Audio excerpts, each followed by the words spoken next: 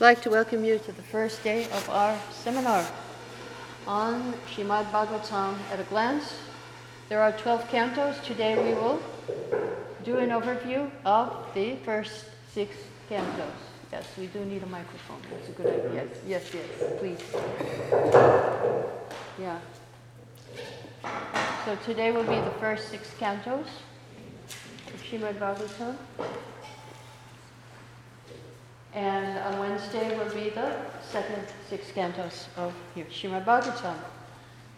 And it's based on this book here, Srimad-Bhagavatam at a Glance. If you want, you can get a copy after the class. So here we see the form of the Bhagavatam is Krishna. And all these lotus flowers are cantos. Here's canto 1 and 2. They are Krishna's lotus feet. And you see the little petals here. These are each one of these is a section of the Bhagavatam. And we'll go through all the cantos and the sections of the cantos in our overview. Canto 3 and 4 are his legs. Canto 5 is his waist. Canto 6 is his chest. 7 and 8 are his arms. And Canto 9 is his neck. Canto 10 is his smiling face. Canto 11 is his forehead. And Canto 12 is his full head. So, and this also is a poster in the book, which comes with the book. Three posters will come here. One is this form of the Bhagavatam with all the cantos. So you get the whole picture of the Bhagavatam in one photograph here. You have the all the sections, all the cantos, everything is there. And then we have another poster when the 10th canto is too big to fit in the book. And so here we have the Vajalila pastimes, 40 chapters. These all come inside the book also. And then we have the Mathura Lila also. Mathura and Dwarka Lila.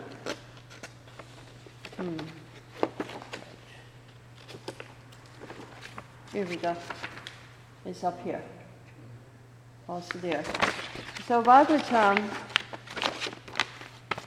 actually Srila Prabhupada says that it takes at least 7 months to understand one verse. So it will take you a long time. If you really want to understand Srimad-Bhagavatam, it will take you forever. It will take you many lifetimes, actually. In our class, we only study 1 verse a day. So, but here we're going to do all the cantos in 2 classes. So it's hard to follow. If you do 1 verse a day, it's hard to see the flow. So today we're going to see what is the flow of the Bhagavatam. Again, it is all based on this book, Bhagavatam at a Glance. All the cantos are here and also explanations of the cantos.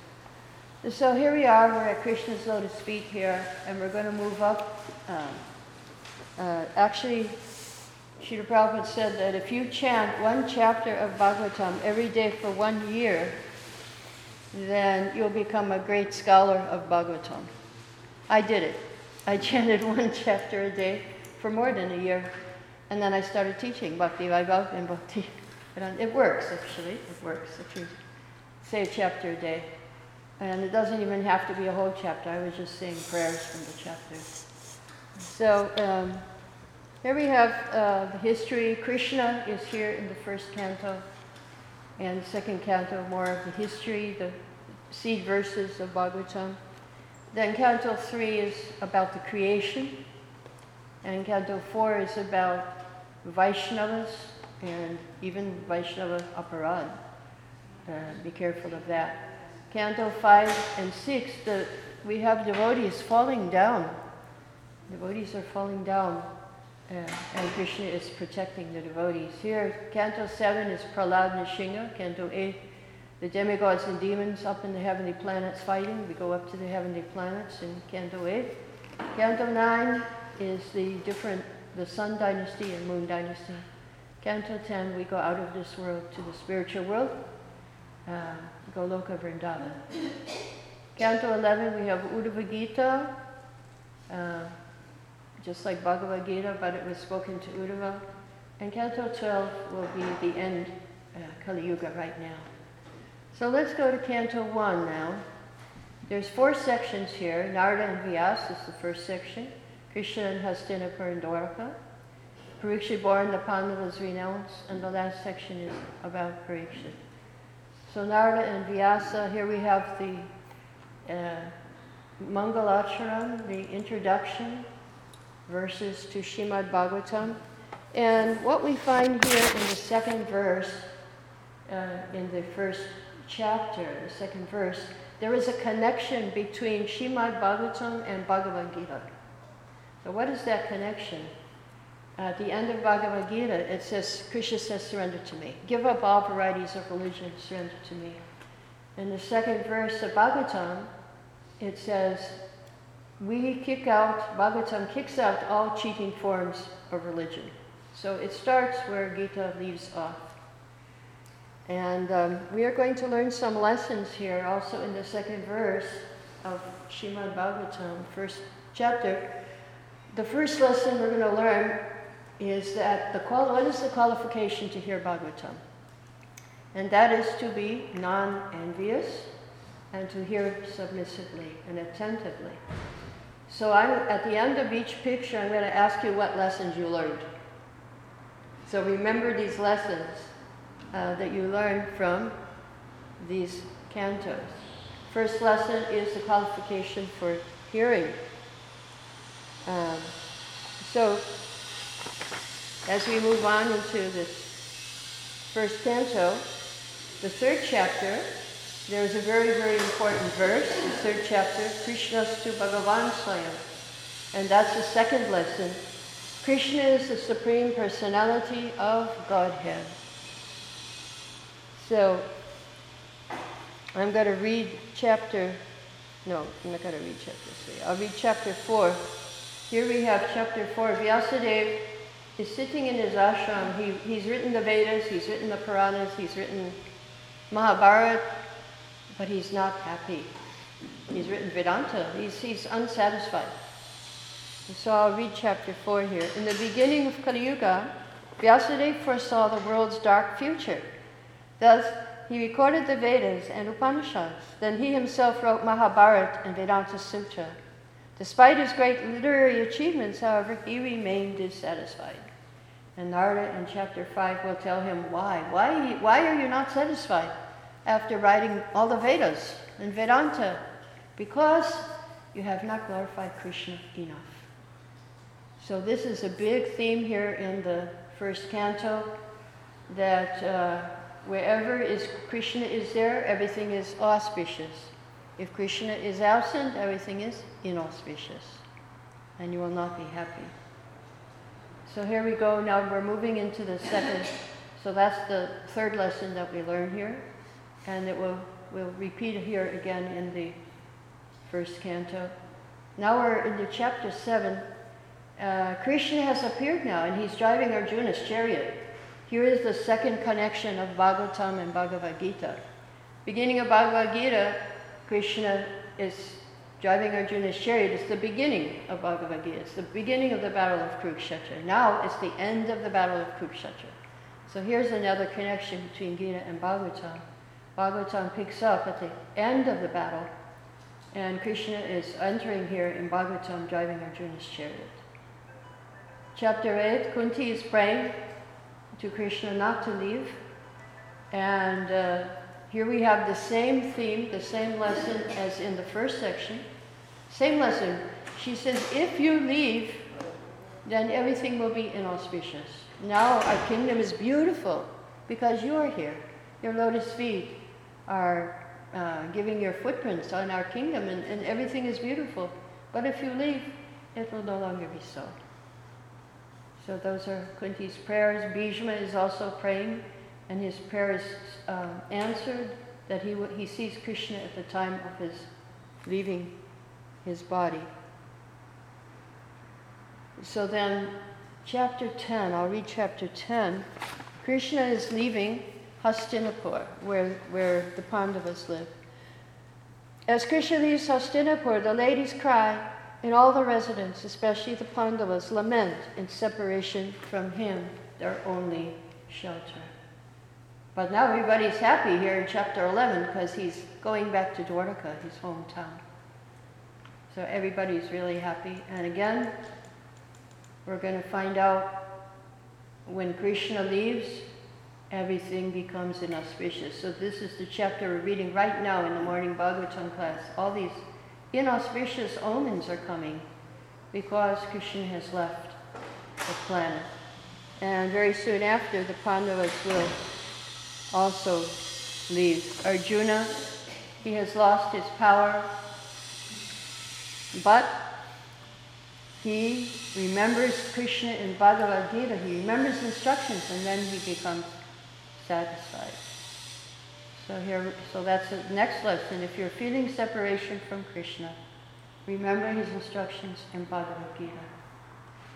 Now the last part, Parikshit is meeting Kali, but then he's cursed by Samika Rishi's son to die in 7 days.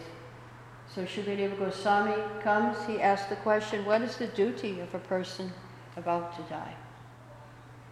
So that ends the first canto. What lessons did you learn from this canto? Anybody remember a lesson? Yeah. With Krishna, everything is auspicious. And without Krishna, everything is inauspicious. Good lesson. Any other lessons in the first canto? Yes. If we're feeling separation from Krishna, just remember his instructions in the Gita. Good. If we're feeling separation from Krishna, remember his instructions in Bhagavad Gita. And that will make you peaceful in your heart. Any other lessons from... Yes? Be non-envious and listen attentively. Listen attentively and be non-envious. If you want to understand Bhagavatam, these are the qualifications. Good. You've remembered any more lessons? Srimad-Bhagavatam takes place after Bhagavad Gita. Yes. It's the connection. That's why first we read Gita, then we read Bhagavatam. And then that's the connection. It takes place after the battle of Kurukshetra. Good connection. Okay, we're going to go to Canto 2. There's 3 sections here. Yoga processes. So these there's Brahman here in the first canto. The Gyanis, the impersonalists. This chapter 1 is mercy for them because it shows how they can see Krishna in the universal form. And chapter 2 is mercy for the yogis. It's showing how to meditate on Paramatma, the Lord in the heart. And chapter 3 is mercy for the devotees. I'll read chapter 3. Shukadeva describes the path of worshipping demigods and recommends everyone worship Lord Krishna, whether he be full of desires or desireless. So this is one first lesson here in this first section here. Whether you're full of desires or you're free of desires, just worship Krishna. So that's another lesson is that if you want to be fearless at the time of death, then always chant and hear about Krishna. And this is the first answer that Shukadeva gives to Parikshit's question. Now the middle section here, we have universal form. And before Shukadeva speaks Bhagavatam, he prays for empowerment. So we should pray. We should always pray. Before we speak, before we preach, we should pray for empowerment from the Lord. We should pray. And this is another lesson we learned here from the second canto of Srimad-Bhagavatam, that pray before you do anything. Pray for empowerment. Then here the creation is described in chapter 5. And the beginning of creation, there's Brahma and creation and creative impetus. Then in the middle, there's Vishnu maintaining, and at the end there's Shiva with the atheist full of anger and destroying the universe.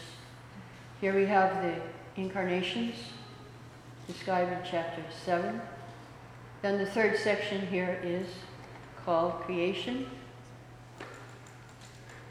And here in chapter 9 we have the 4 seed verses of Srimad-Bhagavatam, which explain Sambandha, relationship with Krishna, Abhideya, or the process of devotional service, and Prayojan, or the goal of life, love of Godhead. In chapter 10, we have the 10 topics of Srimad-Bhagavatam, and we'll have a special picture for that in the next picture. But before we go there, what lessons did you learn here in this second canto? Yes? We should always pray for empowerment. Always pray for empowerment. Same one. Always pray, yeah? Whether a devotee has desires or is desireless, he should worship. Yeah, if you're full of desires or desireless, you should worship Krishna. Yes, important. Yes. Krishna gives mercy to the jnanis, the yogis, and the devotees. Oh, he gives mercy to the jnani, the yogis, and the devotees. Very good. Giving them different ways to connect with him. Yes. For the jnanis, meditation on the universal form. For the yogis, Paramatma. And for the devotees, the deities, and doing devotional service. Good. Good. Okay, we'll go to, now this is the 10 topics of Srimad-Bhagavatam. Sarga, creation. Visarga, the sub-creation of Brahma. Sthana, maintaining the planetary systems. 4, Poshana, protection of devotees. Here we have Vijendra. We'll hear about in Canto 8. Uti, the creative impetus of karma. That's what causes people to work and do anything in this world. Manmantara, the reigns of the Manus. Ish Anukata, science of God. Nirodha, annihilation. Mukti, liberation. And Ashray, Sumambodham, or Krishna. So all these 9 are depending on Krishna. He is the supporting all of the other 9 topics. And it's the same, the first 9 cantos are all supported by the 10th canto, by Krishna. So here we go next to Canto 3. And Krishna Lila, Krishna comes back here. How does Krishna come back? Well, Vidura, it starts with Vidura being kicked out of the palace of Hastinapur. Duryodhana was calling him bad names and kicked him out of the palace. As a devotee, he didn't think any bad thing about it. He thought, okay, finish with politics. No more politics. Now I can just devote myself to devotional service. So he was happy about that. So now we go to Krishna Lila. This is Braj Lila. This is a very important verse glorifying Krishna, how merciful he was to Putana. Even though she came to kill him, he gave her liberation, position of a mother. Now chapter 3, this is Dwarka Lila, Krishna kidnapping Rumini, and here is chapter 4. And we see Krishna who is ready to leave this world. I'll read chapter 4.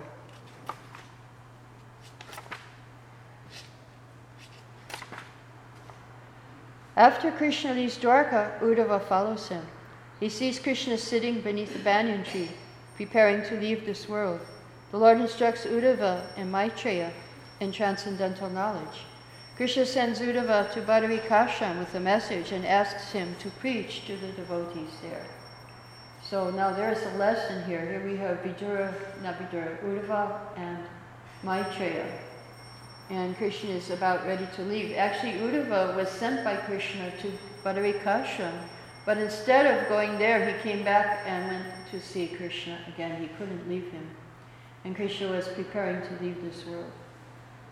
So, one lesson we can learn from Uddhava, which Srila Prabhupada gives us in the purport, is that unless you are feeling separation of the Lord, you cannot understand Srimad-Bhagavatam, the 4 essential verses of Srimad-Bhagavatam. So you must feel separation from Krishna.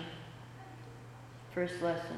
Now, second lesson comes in chapter 5, where the creation is described, the creation of Vishnu, how all the planets come from his body and all the universes come, not the planets, the universes. And why is there creation? This is the lesson we learn here. The purpose of creation, the cause of creation, is the compassion of the Lord. He saw us all sleeping here and suffering. And he wanted us to wake up and join him enjoying with him in the spiritual world. So that is the purpose of creation, compassion of the Lord, the cause of creation. So then we have the universal form, more questions, and then here we have the sub-creation of Brahma. Brahma is born, everything is dark, there's huge waves, and he's on top of a lotus, he can't see anything. So he tries to find out the source of his lotus. He climbs down and he hears the words tapa, which means austerity. He climbs back up and starts meditating on the Supreme Lord by chanting Gayatri mantra.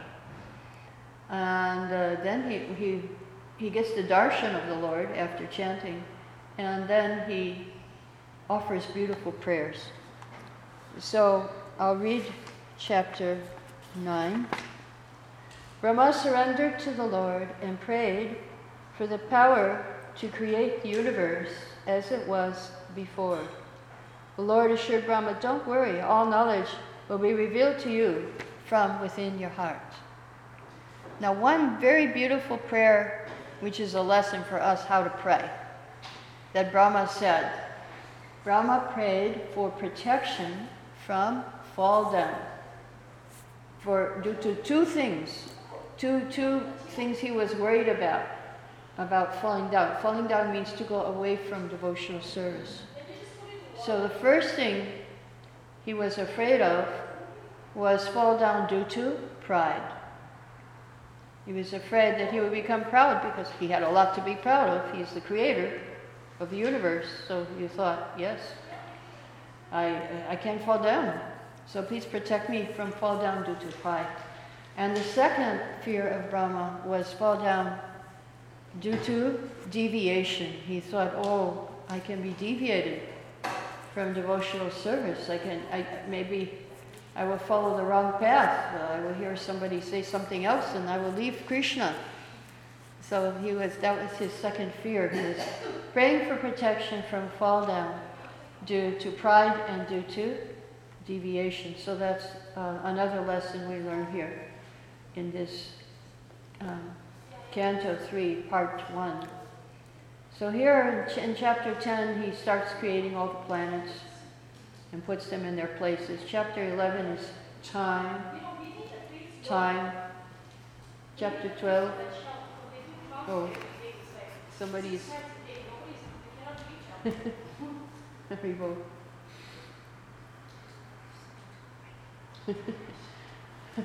Thank you. So chapter 12 is the birth of Lord Shiva. Birth of Lord Shiva here. Oh, that's good. Okay. Yes, it's better not to have deviation here. It will take our attention away from Srimad-Bhagavatam. Chapter 12 is the birth, the four Kumaras were born, and Brahma said, okay, I want you to have children. And they said, no, we're going to be brahmacharis. And so Brahma got angry, and he couldn't control it, and out from his eyebrows came Lord Shiva. And Lord Shiva came. That was the birth of Lord Shiva. So now we go to the last section of this third canto, part 1, and that is the appearance of Varahadev. Lord Brahma created the earth planet, he created Bhumandala, but it fell down into the lower regions. Or perhaps it was taken by Hiranyaksha. Here we have the conception of Hiranyakashipu and Hiranyaksha, inauspicious hour of the day. They were cursed, two servants in the spiritual world were cursed by the four Kumaras, and they took birth as Hiranyakashipu and Hiranyaksha. So here is Hiranyaksha challenging Varuna, and there is Varaha coming to the rescue. I'll read chapter 18.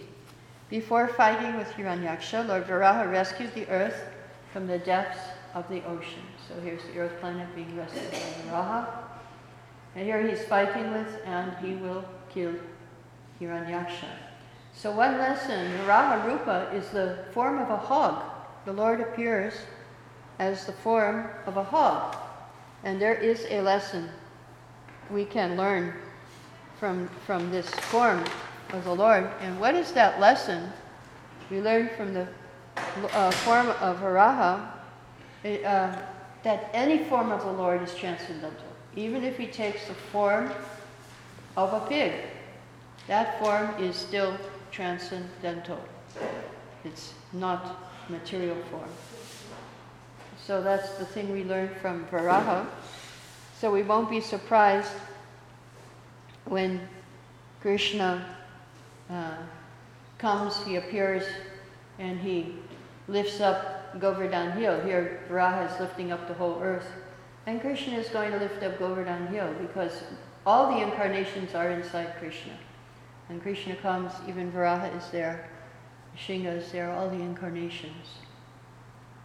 Okay, so what lessons did we learn from this chapter, Canto 3, part 1? Vidura learned that even if you have, or you're being insulted by someone else, a devotee or a non-devotee, you shouldn't take it with, you should take it with stride. You shouldn't... Yeah, take it as the mercy of the Lord. Good. Pray not to fall down or be deviated. Pray not to fall down due to deviation or pride. Good. That's how we should pray. And what else did we learn in this? The cause of creation is compassion for the Lord. Purpose of creation is the Lord's compassion. Good. Yeah. I think that was, something else. All the Lord's forms are transcendental. All Lord's forms are transcendental, even if he comes in the form of a pig. Good. Yes, you are learning.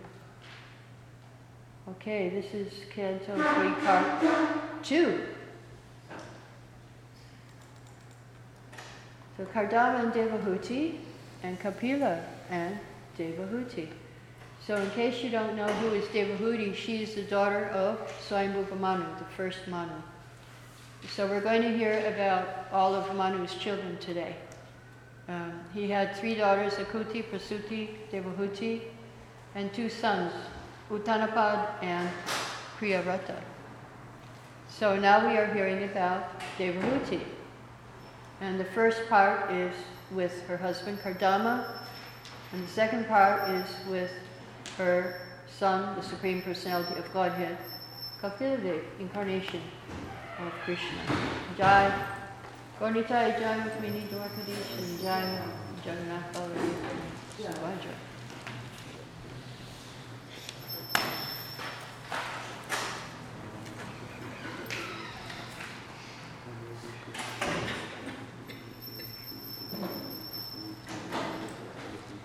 So Kardama,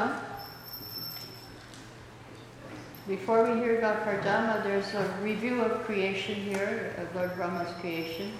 Apsaras, so many beautiful creatures are created, and so many ugly creatures are also created. And then we hear about Kardama, who is one of the Prajapatis, or progenitors of the living entities. So he is praying to the Lord for his help in his devotional service. Now, if you're going to create living entities, then you need a wife. So he's praying for a wife, even though he's one of the top people in the universe. And so he gets a wife here. Manu brings his daughter Devahuti to Kardama Muni. And when they meet together, Manu and Kardama, Manu is a sage, a Brahmana, and, Kardama is a sage, a Brahmana, and Manu is a king, a Kshatriya. And they glorify each other, they appreciate each other. So what we learn from this is that the Varnashram system is a culture of respect because everybody is worshiping Krishna. So we have a common platform, even though our duties may be different, but our mentality is the same. We both are. So, lesson we learned, Varnashram is a culture of respect, and it's based on pleasing Krishna. We want to please Krishna. So therefore that's the purpose of Varnashram. And that is the example given by Kardama, Muni, and Manu at how to please Krishna by doing our different duties. So Devahuti goes home. Now she was a very wealthy princess. She leaves all her rich clothes and she becomes a simple maidservant of Kardama. She loses her health, but then her husband has all these mystic powers, so he sends her off to have a bath in a special lake, and she gets her health back and her beauty. And he makes a beautiful flying city for her to live in as a castle. But it's not just, it's not like our airplanes of today, where you're so uncomfortable, you sit in these little seats. It's got parks, it's got lakes, it's got gardens, and a beautiful palace where you with so many bedrooms, uncountable rooms, and she's living in this, and he created this all by his mystic powers. So they travel around, and this city can fly not only to different countries, it can fly to different planets. So they go sightseeing all over the universe and enjoy in this beautiful flying city. So then, but afterwards, he gives her 9 daughters, and then he gives her 1 son, Kapila, and as soon as the son is born, he takes sannyas and he leaves home. So Devahuti is left with Kapila Dev, her son, but he's not an ordinary son. He is an incarnation of the Supreme Personality of Godhead. And he is going to enlighten her. She prays to him, now please protect me. I'm so afraid of this material world. I cannot control my senses, and I'm afraid of this.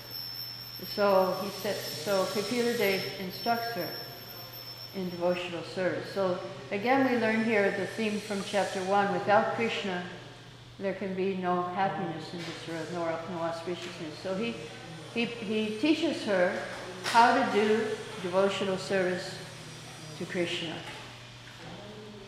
Welcome everybody who just came, and we're in the teachings of Kapila Dev in the 3rd canto of Srimad-Bhagavatam. So here we have the different chapters. I'll read chapter 25. When Devahuti requests Kapila to deliver her from her great fear of material existence, Kapila explains Sankhya Yoga, which begins by transferring one's attachments from matter to association of pure devotees. One can quickly advance in the path from Shraddha to Prema by attentively hearing and discussing the Lord's activities, devoutly thinking of the Lord's names, his charming form, his qualities and pastimes.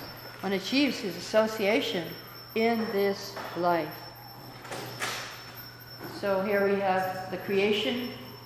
Again, in chapter 26, Vishnu is glancing at Maya Devi and impregnating her with a living entity, that's us. Yes, we came from Vishnu originally, and we came into this material world by his glance. But it wasn't that he wanted us to be here, but we wanted to be here. So he helps us along. Here, devotional service in chapter 27. 28 is the yogi, the mystic yogi. In Ashtanga Yoga process, the yogi meditates on the form of the Lord in his heart, beginning with the Lord's lotus feet. Lord Vishnu's feet shatter the mountain of sin within the heart. So there are some marks on the lotus feet of Krishna. If you were to look underneath his feet, there are certain marks, and one of the marks is the thunderbolt. The thunderbolt shatters the mountain of sin in the heart of the meditating devotee. So if we meditate on Krishna, we meditate on lotus feet, then the mountain of sin in our heart will be destroyed. Chapter 29 is about devotional service in the modes, in the three modes. We'll hear more about that. Now you can do devotional service in the modes of nature. Did you know that? And you can find out how in chapter 29. I will read the verses to you in Canto 4 because there will be something that connects Canto 3 and 4 there. This chapter connects. Chapter 30 is what happens to the non-devotees after death, go to Yamaraj. And here, again, birth in the womb. The child is in the womb. He's praying for release from his sufferings in the womb. Chapter 32 is about sacrifice, karma kanda, and chapter 33 is about the best sacrifice, Harinam Sankirtan. So after Devahudi has heard this whole philosophy, very complicated, about Sankhya Yoga, then what is her conclusion? Her conclusion is that actually only by chanting the holy name can we get release from all our miseries. And one who is chanting the holy name is the most glorious and is worshipable and has done all sacrifices in previous lives just by chanting the holy name. So that's the lesson here in this third canto. Just by chanting Hare Krishna, you perform all sacrifice, all pilgrimage, all austerity, all charity. Everything is done just by chanting Hare Krishna. And you know all the complicated philosophies too. It's the essence of all philosophy, chanting the holy name. Okay, so that's one lesson we learned. What's another lesson we learned from this third canto, part 2? The basis of performing devotional service to Krishna and worshiping Krishna, everyone is able to glorify one another for their constitutional position. Good. Everyone is able to glorify one another for their contribution. Without Krishna, there can be no happiness. Without Krishna, there's no happiness. Yes. We should respect each other and worship Krishna all the time. We should respect each other, at the same time worship Krishna. We meditate on the lotus feet of Krishna, it can shatter the mountain of sin. Good. If we meditate on the lotus feet of Krishna, we shatter the mountain of sin in our hearts. Good. Good. Nice. So you have learned the lessons here. And what was the last lesson of all? Harinam Chant Sankirtan. Harinam Sankirtan is the best sacrifice and the best knowledge. Okay. Now we're going to start Canto 4 here. And there's a connection here. There's 4 devotees here in this canto. And these 4 devotees are in the 4 modes of material, 3 modes of nature, and 1 is transcendental. So I'm going to read to you the description of the devotional service in the modes of nature. And I'm going to tell you the 4 names, and you tell me which name goes with which mode. The 4 names are Daksha, Dhruva, Prithu, and Lord Shiva. So which one is in goodness, which one is in passion, which one is in ignorance? I'll read the description for you, and you tell me. So devotional service executed by a person who is envious, proud, violent, and angry, who is a separatist, is considered to be in the mode of ignorance. Now, who could that be? Daksha. Daksha, yes, Daksha. He is doing devotional service in the mode of ignorance. Now, the worship of deities in the temple by a separatist with a motive for material enjoyment, fame, opulence, is devotion in the mode of passion. Who is that? Nope. No. No. Dhruva, he was the only one left. Dhruva Maharaj, because he wanted a kingdom greater than his father. He was angry. He was a separatist. He left his kingdom, he went to the forest, and he wanted something material. He was going, I mean, it didn't happen. I mean, it happened. It did happen. He got what he wanted. But, yes. Okay, here is, listen to this one. When a devotee worships the Supreme Personality of Godhead and offers the results of his activities in order to free himself from the results of fruitive activities, his devotion is in the mode of goodness. That's Pritu. Yeah. And transcendental, unadulterated devotional service is shown when one's mind is at once attracted to hearing the transcendental name and qualities of the Lord. Just as the water of the Ganga flows naturally down towards the ocean, such devotional ecstasy, uninterrupted by any material condition, flows towards the Supreme Lord. Shiva. Lord Shiva, yes, yes. He will teach the Prachetas how to sing the names of the Lord. So here we start with Daksha. Well, we start with the creation, Prasuti, the wife of Daksha, has many, many children. Narayana, Rishi are born from her daughter, one of her daughters. Akuti also is there, and her son Yagya. But here we have the sacrifice of Daksha. He's insulting Lord Shiva. Sati wants to go. Lord Shiva says, don't go. She goes and she burns herself up because of her being so upset with her father. And her father is killed by Lord Shiva. Then the demigods pacify Lord Shiva. And Lord Vishnu appears finally in the sacrifice. So lesson to learn here, 2 lessons from Daksha. Don't do offenses to devotees. Do not commit Vaishnav aparadh. Do not offend devotees. Be very, very careful that you don't make offense. The second lesson we learn is don't judge from appearances. Daksha had a big, big position in the universe. He was a Prajapati. He was a creator, Daksha. And Lord Shiva, he looked like, a beggar. He was living in a crematorium. He had smeared with ashes. But who's the pure devotee? It was Lord Shiva. Lord Shiva was the pure devotee. Daksha, who had the big position in the universe, he was in the mode of devotional service in the mode of ignorance. And so don't judge by appearances. You don't know who is a pure devotee here. It could be anyone in our movement. It may not be someone who has a big position. It may be a very humble devotee who is seeing the Lord in the heart. You don't know. Maybe when somebody going out on Harinama distributing books, who is meeting with Super Soul every day on the street. Don't know. Who is a pure devotee? So that's the lessons we learn from Daksha.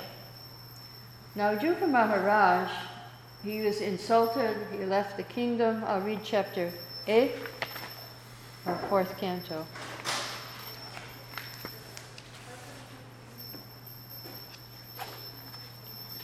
Young Dhruva, insulted by his stepmother, leaves his palace for the forest to search out Lord Vishnu. Desiring a kingdom greater than that of his father, he does austerities to please the Lord. For the first month, he eats fruits and berries every 3rd day. He gradually perfects the pranayama process and closes all the holes of his body. So here he is eating dried leaves. And then finally he holds his breath and the whole universe suffocates because he's made himself one with the universe. So then Lord Narayan pacifies the demigods. Don't worry, I will come and pacify him and satisfy him. So, but once Dhruva sees Lord Vishnu, he says, I don't want the kingdom, now I have you. But the Lord said, no, I know what you wanted, now you have to enjoy the kingdom. And so the lesson is, don't pray for material things. They will come to you automatically. Material things will come. But we should not worry about it, we should not. Of course you can pray, we learned that in Canto 2, that even if you're full of desires, you should worship Lord Krishna. So Dhruva was full of desires, and he worshipped Krishna, and he got not only fulfillment of his desires, but he got a spiritual planet And he went back to Godhead too. So that, Krishna will take care of everything. He'll take care of you completely if you worship him. That's another lesson we learned from Dhruva. So many lessons from Dhruva. Another lesson we learned from Dhruva is determination. Don't give up. Don't give up if you're not successful. Keep on worshiping Krishna, no matter what happens. So here Dhruva in chapter 10, he's fighting with the yakshas. And the end of the chapter, he's bewildered by the yakshas and their mystic powers. And then the sages say, just chant the holy name and it will protect you from death. So then he chants the holy name and all the illusions disappear. So we're in the 4th canto for the latecomers. We're in the beginning of 4th canto, halfway through today's class. Manu stops him from killing all the yakshas. Finally, he goes back to Godhead, and he looks back for his mother, and his mother's also going back to Godhead, because his mother is the one who sent him out to worship Lord Vishnu. So we learned some lessons here in this canto. What lessons did we learn here? In this first picture here. Yes? Don't offend true Vaishnavas. Don't offend Vaishnavas. We learned that from the Daksha sacrifice. Any other lesson? Don't judge by appearances. Don't judge a devotee by appearance. Yes. Daksha had a big position. But Lord Shiva was the pure devotee who was sitting under a tree with nothing. Lord Shiva was the actual pure devotee. He didn't have a big position like Daksha. Mm-hmm. Worshipping the Lord to free yourself of the miseries of the material world, is in the mode of goodness. Okay. Now you learned about devotional service in the mode of goodness. You do your duty and you give the results to Krishna. And to purify yourself from the miseries of this world. Yes, purification. Mm-hmm. It's possible that devotional service is performed in the 3 modes of nature. Yes, devotional service is performed in the 3 modes of nature. That's chapter 29 of Canto 3. And in Canto 4 it comes to life and we see how Daksha's in the devotional service in the mode of ignorance, and Dhruva's in the mode of passion, and Prithu is in the mode of goodness, and Lord Shiva is transcendental. Yes, there's devotional service in the modes. It's interesting. So be careful. Try to do devotional service in goodness. That's the best. Or transcendental. That would be even better. Okay, any other lessons from this picture here? Don't give up. Don't give up. Determination of Dhruva Maharaj. He was determined to worship Vishnu, to worship the Lord. He didn't give up. He really tried hard. Yes? Be careful of what you desire. Be careful of? What you wish for. I can't hear. What we wish for. Be careful what you wish for. Yes. Yes? Chant the holy names of the Lord in any situation. Chant the holy names in any situation. Good. Good. That's a lesson for every canto. You see the chanting of the holy name coming in every canto. It's a recurrent theme of Srimad-Bhagavatam. You chant the holy name. Okay, we'll move on to Canto 4, Part 2, King Prithu. So Prithu, he didn't come all at once. First was his father Vena, who stopped all sacrifices, and the Brahmins killed him just by chanting a mantra. We don't want to chant that mantra because we don't have the power to chant it anyway. We chant Hare Krishna. And that takes care of everything. We don't have to worry about these things. But from the dead body of Vena came Archa and Prithu. Prithu and his wife Archa. So then they became king. When he became king, he saw the earth wasn't producing, he got angry, and then he melted the earth and made everybody different calves all over the universe. Then he was doing 100 horse sacrifices. Indra got envious and stole his horse from the sacrifice number 100. But then Vishnu came and said, don't do so many, just be satisfied with 99. Then, even though these two devotees were fighting, Prithu and Indra, at the end they embraced each other and made up. So here, Prithu is instructing his citizens in devotional service. He said, do your varnashram duties out of love for me. Now, who cares about the president of the country and who's going to love him and do anything out of love for him? But this is how it was in the past, that they performed the varnashram duties out of love. The citizens loved the king so much that they would do their duties just to please him. So that's what he said. You do your duties to help me, and also think of the Lord always in your heart. So varnashram is based on love, actually. That's the lesson we learn here. And here he's worshipping the 4 Kumaras. They came, and finally he goes back to Godhead. Happy ending for Prithu and Dhruva. Daksha, not so happy. So now the Prachetas is the last section. Lord Shiva is actually instructing them in a beautiful song, glorifying the Lord. And he begs for pure devotional service and association of devotees. So that's the essential request that Lord Shiva is praying for. Meanwhile, while these are the sons, the king is back in the palace, and Narada Muni is instructing him. And he's telling an analogy of Puranjan. He said this body is like a city of 9 gates, and we're living in this city. And here the Maharaj Puranjan is going out hunting. Here he's fighting for his life at the end of the body, time of death. But when he dies, he thinks of his life, so his next life he becomes a woman. So that's the story of Puranjan and Narada Muni. While his sons are out doing austerities, Narada Muni is preaching to the king, Prachinabarhi, in his palace and telling him his story. So back to the Prachetas performing austerities, chapter 30.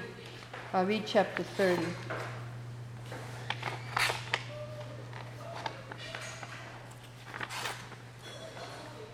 After performing austerities, the Prachetas leave the water and see the tall trees have overgrown the earth. When the Prachetas become angry, fire emits from their mouths and burns the trees.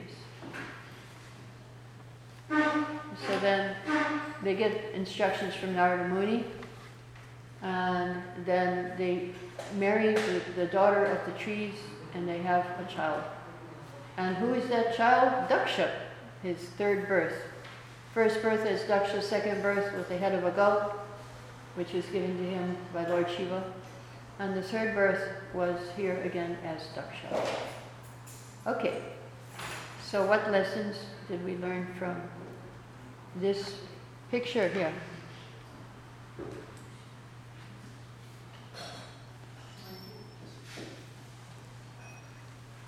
Yes. The varnashram system is based on love. Varnashram system is based on love. Very good, very good. Okay, any other lessons?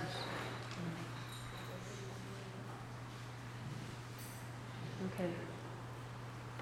Yeah, no more lessons. Canto 5, Part 1, Lord Rishabhadev and Mahaj Bharat here. Now first we're going to hear about Priyavrata, who is a son of Manu.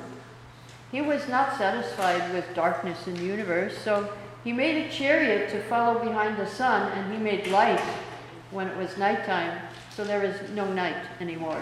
He made sure there was light all the time. That was his idea as governor of the universe. Here we have the appearance of Rishabhadev, and he's teaching his sons. I'll read chapter 5. In Brahmavarta, Lord Rishabhadev instructs his sons, human life is meant for performing austerities to achieve spiritual happiness. This one attains by serving Mahatmas, accepting a guru, purchasing sense gratification, and always engaging in devotional service. So, lesson here is that we should do devotional service to get spiritual happiness. So we're doing spiritual austerities to get spiritual happiness. And that's a lesson. He gives many lessons, but that's one lesson that Rishabdev gives to his sons. And so Tapodivyam, don't waste your time trying for happiness, but do austerity for spiritual happiness, eternal happiness. Okay, so now we go to Maharaj Bharat. We will learn some lessons from him. He left everything and went to the forest. Then he became attached to a deer. I'll read chapter 8. Bharata shows compassion to a helpless deer calf.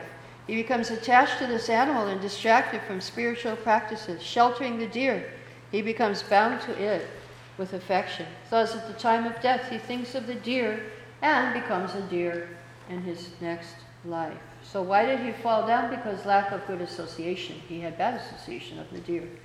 He didn't have association of devotees. But Krishna protected him because he remembered his past life. He let him remember his past life. So the lesson we should learn is to be very attentive in our spiritual life. Be very careful what we are doing, who we associate with. We should be very careful. Careful with who we associate with. So, lesson from Bharat Maharaj. And here he is in his third life as Jada Bharat. The dacoits want to sacrifice him to Kali. Kali gets angry. She jumps from the altar and kills all the dacoits and protects Jada Bharat. So then he gives instructions to Maharaj Rahugana, the forest of material enjoyment. I'll read chapter 14. Shukadeva Goswami explains the direct meaning of the story of the forest of material enjoyment. A merchant entering the forest to acquire goods is like the greedy conditioned soul entering this world and chasing the objects of the senses. Like a deer chasing mirages in the desert, the conditioned soul pursues material existence despite disturbances in his life and considers this world to be permanent. So this is teachings of Bharat Maharaj, Jada Bharat. Okay, so what lessons? Jai Jagannath, Jai Organish, Jai Gaurnitai. What lessons do we learn here? And Be careful of association. Be careful of bad association. Be careful. Be attentive in your spiritual life. Don't fall down. Protect yourself from falling down. Any other lessons here in this picture? Perform Yes. devotional service. Perform devotional service For spiritual happiness. for spiritual happiness. Yes. Devotional service for spiritual happiness. Good. Okay. Yes? Don't chase illusions. Don't chase delusions. Sense objects of this world. Don't chase them. We'll learn more about that tomorrow in Uddhava Gita. How to see the sense objects of this world. How we should see them. Not as objects, but as our Shiksha Gurus. See them as our Gurus. Okay. So, Canto 5, Part 2, we have prayers of the residents of Jambudvip and planetary system. So here we have chapter 17. This is the descent of the river Ganga. Ganges descends from the causal ocean because it washed the lotus feet of Lord Vamanadeva. It can purify the mind of every living entity by its transcendental touch. So here we have, in this bottom part here, different incarnations in different parts of Jambudvip, and different devotees are worshipping these incarnations. So who would be worshipping Lord Nrsimhadev, do you think? Prahlad Maharaj, yeah. He's in one of the Varshas. We're in Bharat Varsha, he's in another one. Now who is worshipping Pradyumna? It's Lakshmi. Lakshmi is worshipping Pradyumna. Matsya, Kurma, Kapila. Okay, Varaha we should know who is worshipping Varaha. It is Bhumi Devi, the earth planet.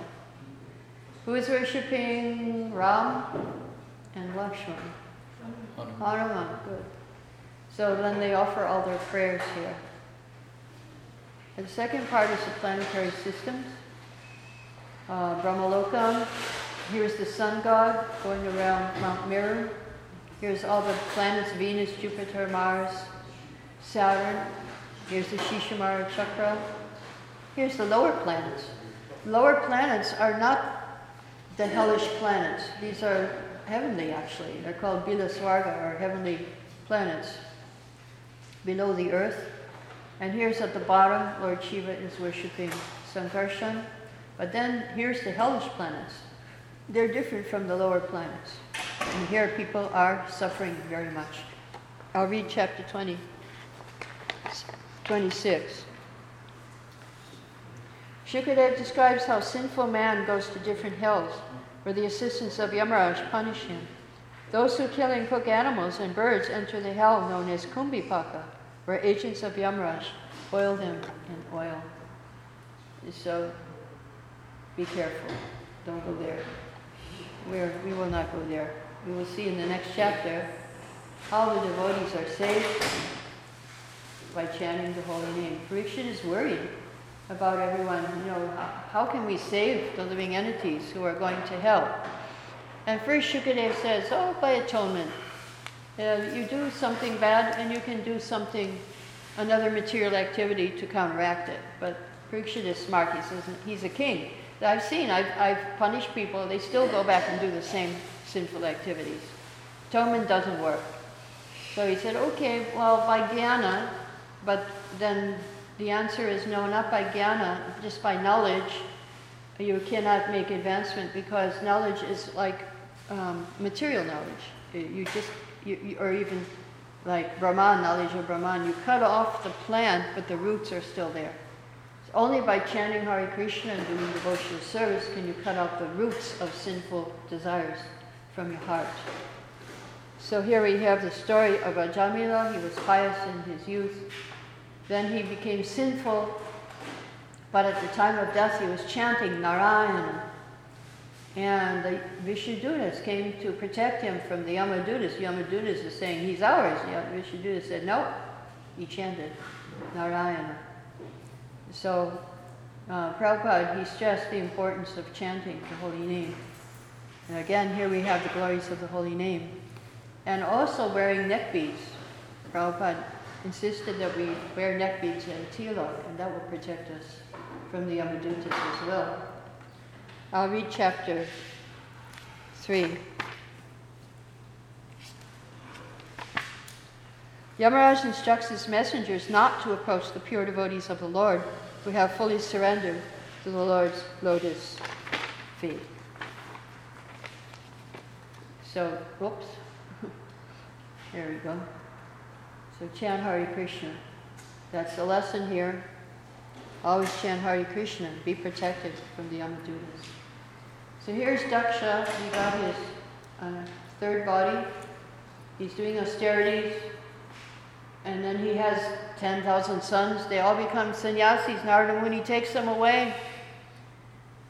Then he has another 1,000 sons. Narada Muni takes them away. And what happens here? Chapter 5, Narada Muni preaches to all of Daksha's sons to leave home and take sannyas. Daksha becomes angry and curses him to be unable to stay anywhere permanently. So, yes, this is Daksha again. He didn't learn. He cursed Narada Muni. So this time he had daughters, and the daughters all got married and had lots of children, so Daksha became happy. Here's Aditi, mother of the demigods, having her 10 sons, 10 Adityas. And now we go to Vritrashura. He is a demon, but he was a devotee in his previous life, but somehow he became a demon. So here Indra is worshipping Vishwarup. He got them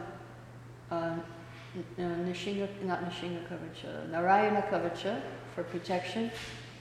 And then because he killed Vishwarupa, he was upset with him, then his brother Vitashura is born from sacrificial fire. He's meant to kill Indra, but instead of killing Indra, he becomes killed by Indra. But he prays beautiful devotional prayers. And the lesson here is that devotional service is never lost. Even if you he did devotional service, we'll hear about his life as Chitraketu.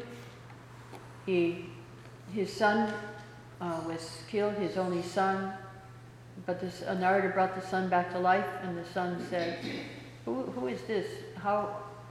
Why do you say this is my mother and father? I had so many mothers and fathers.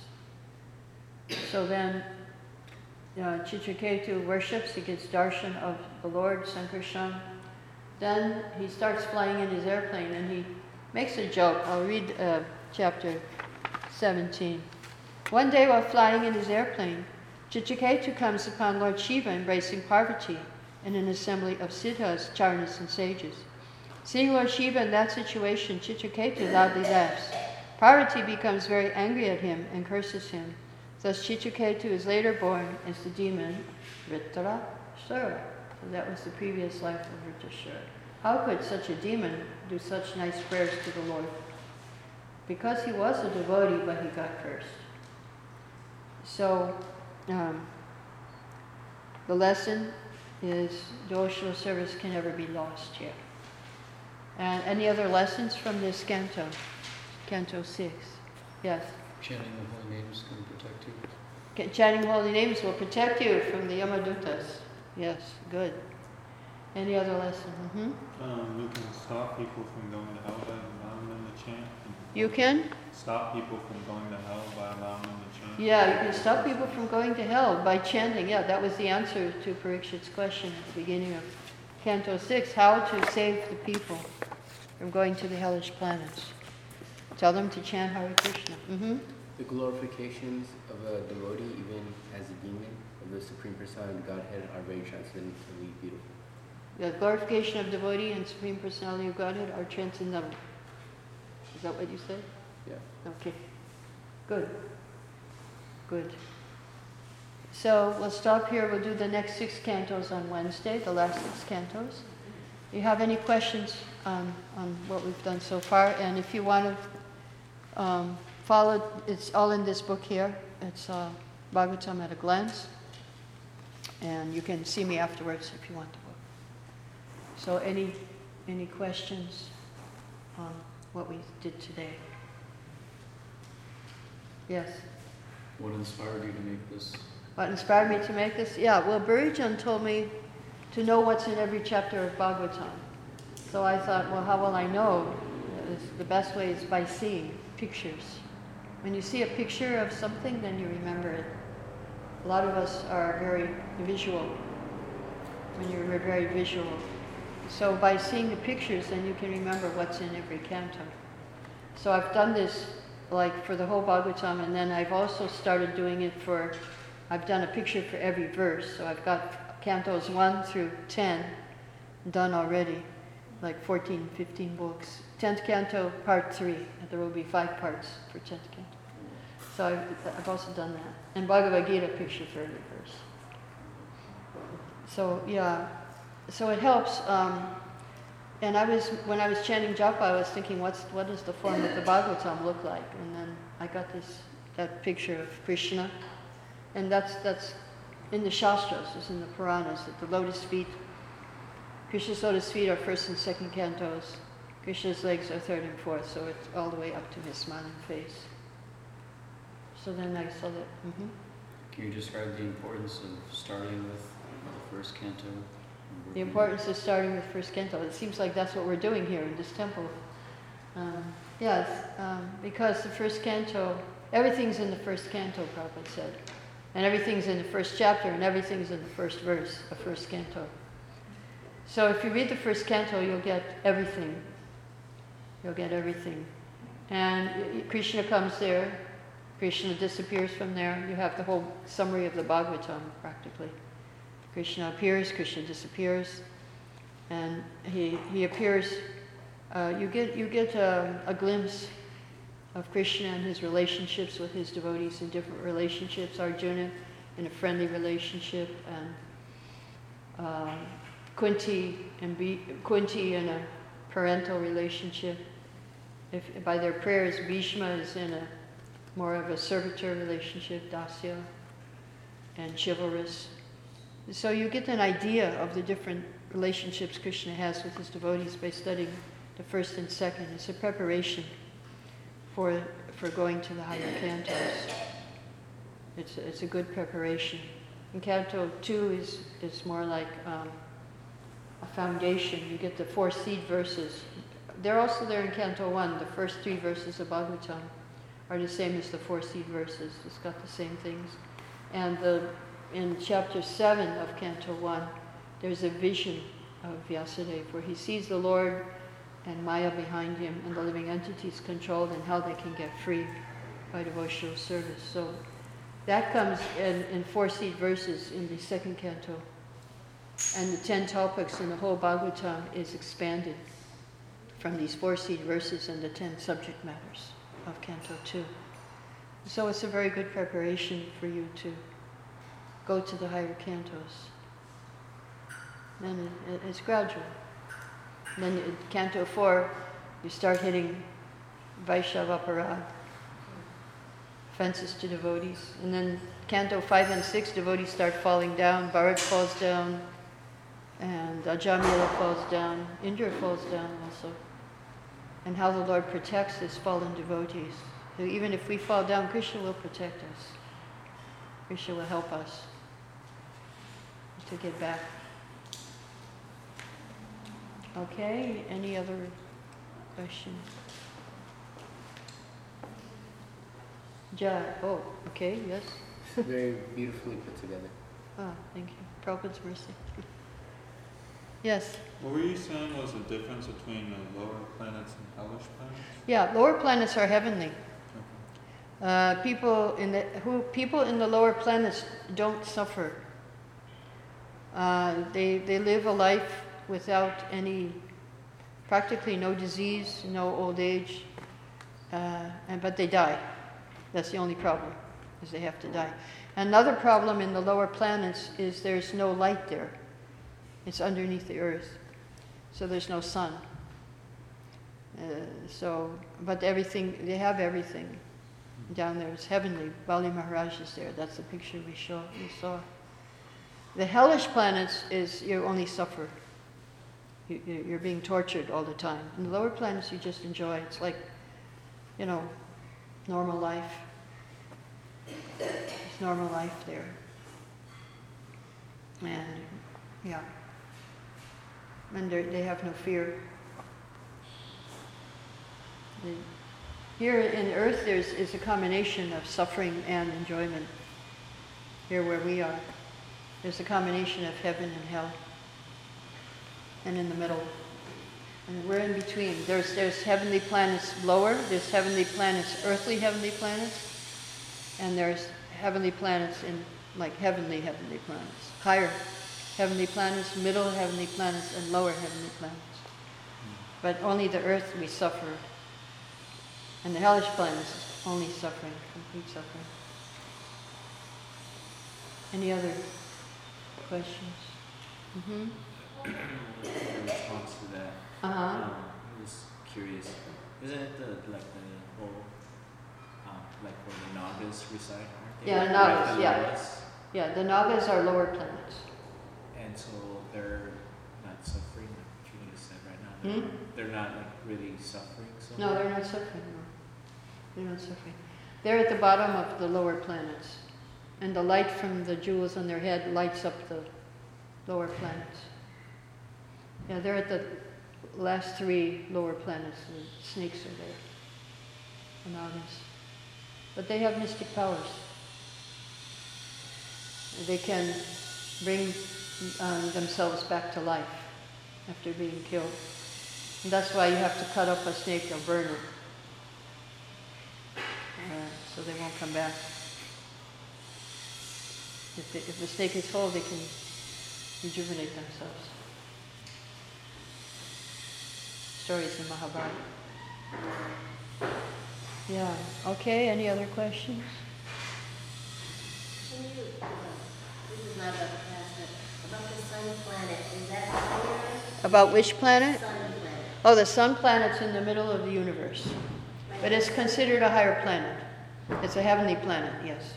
So is it true that Srila Prabhupada said on the sun planet there is no past or future, everything is just present? That's what I heard for Goloka. I haven't heard that for the sun planet. I haven't. So I can't say if it's true. Yeah, it's light. Oh yeah, right. There's no night, so I guess you could say there's no day and night. So that would be interesting to live there because it's always day. That would make sense in that sense that there's no day and night. There's no season. I don't know if there's seasons or not, but certainly there's no day and there's no night. It's only day. So then that would make sense, but I haven't heard it, so I can't say it's true. But I have heard Goloka is like that. Goloka is only present. Yeah, it would make sense. Yeah, I've never heard about life on the sun planet. That would make sense. But there is a time, he has a orbit. And it takes a whole year to make that orbit. So time is still there even in the sun planet. Somehow there is time, their existence of time is there. But it's always just in the present. I don't know. Yeah, I can't say yes because I haven't heard it. But it does make sense, is what I'm saying. It does make sense because there's no night. So how could there be... But yeah, there is time there because there's 12 months of the year. If you read in 12th canto, there is time on the sun planet. Every month there's different demigods that take care of the chariot and sing and dance for him. And there's a different sun god for each month of the year. There's different, so there is time in that sense, that there are months, and they follow that time. So there has to be some kind of past and present. If they follow the months of the year, the sun follows, and the different people take the position in the sun at those times. There may not be night, there's always day. Yeah, interesting question. I never thought of it. Yeah. Okay, any other questions? Yes? Partly this question may not be related to this topic. So I heard the book of Genesis is plagiarized from Brahma Samhita and Srimad-Bhagavatam. Is that true? I have not heard that also, that Genesis is taken from. But one thing we know is that if you go back in time, then the Vedas are the oldest. The Vedas, the Gita, these are the oldest scriptures of the world. So everything is coming from the Vedas. But we cannot say specifically that, this is coming from that. You can see that in the Bible, the Noah's Ark, here we have in Bhagavatam, much before that was Satyavrat Muni and the devastation, and the ark, the boat came and saved all the people of the earth. And so, there are similarities there. There are similarities. But time-wise, the Vedas are original. Okay. Jai, all glories to Srila Prabhupada. Come back on Wednesday for the end of the seminar. Thank you. Hare Krishna.